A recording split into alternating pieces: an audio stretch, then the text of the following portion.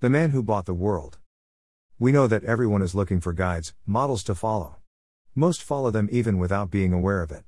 And without wanting to become aware of it. But what is really a guide? And why do we look for it even without wanting or knowing it? If someone really is at a higher level of development than you may have no way of knowing or verifying it from where you are now.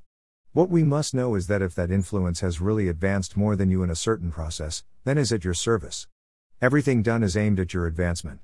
Even when one does not understand or even annoys him and causes feelings of competition and contempt.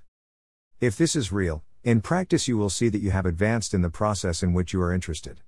If not, then the advancement and high degree of who you saw as authority is not real, or that guidance is not for you. It is not a structure that we are unaware of. It appears in everyone's life in different ways.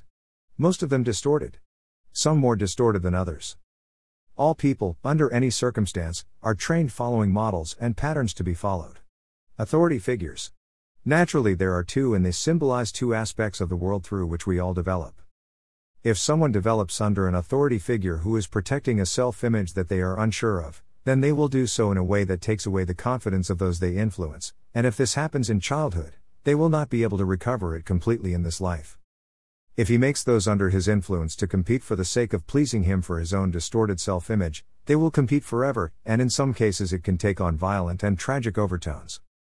Those who are at a disadvantage in this competition can be crushed by others. Destined perhaps never to regard what they do or say as important and lose all their battles, or destined perhaps to succumb to addictions. Most likely ending his current life at a very young age. We can continue listing attitudes, cases, details of our way of developing to which each one, without being able to avoid it, would assign their personal experience and each of their wishes or memories strictly private and pass through the filter of their own point of view. And the above was not with that intention. It is not psychology, nor does it pretend to be. It is actually a part of an overview of an overall process. Globally, the world is destined to discover that the world has authentic guidance, and the ways in which it manifests itself towards humanity as a whole. And that's the only way it has any value to analyze it. Authentic sources are full of those kinds of stories. And all the stories that people tell in different types of media arise from it, but distorted, adjusted to the personal vision of those who tell it. The fact is, it's something everyone in the world can relate to. All the people in the world grew up in an environment with various types of distortion of the real influence we are under, and by relating to others, we are also transmitting a distorted version of what developed us and continues to activate us. Until it takes us at some point through all kinds of situations to ask ourselves, where is it activating us? And what for? In reality, they are not distortions, it is what each one needed for their development. But it is a development.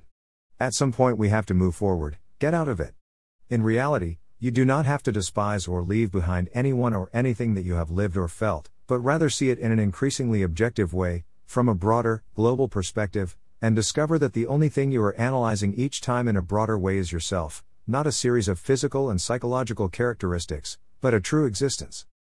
The real influence and attitude is directed towards humanity as a single system with a single goal, and each individual part is destined to resemble that attitude and find out what is actually happening.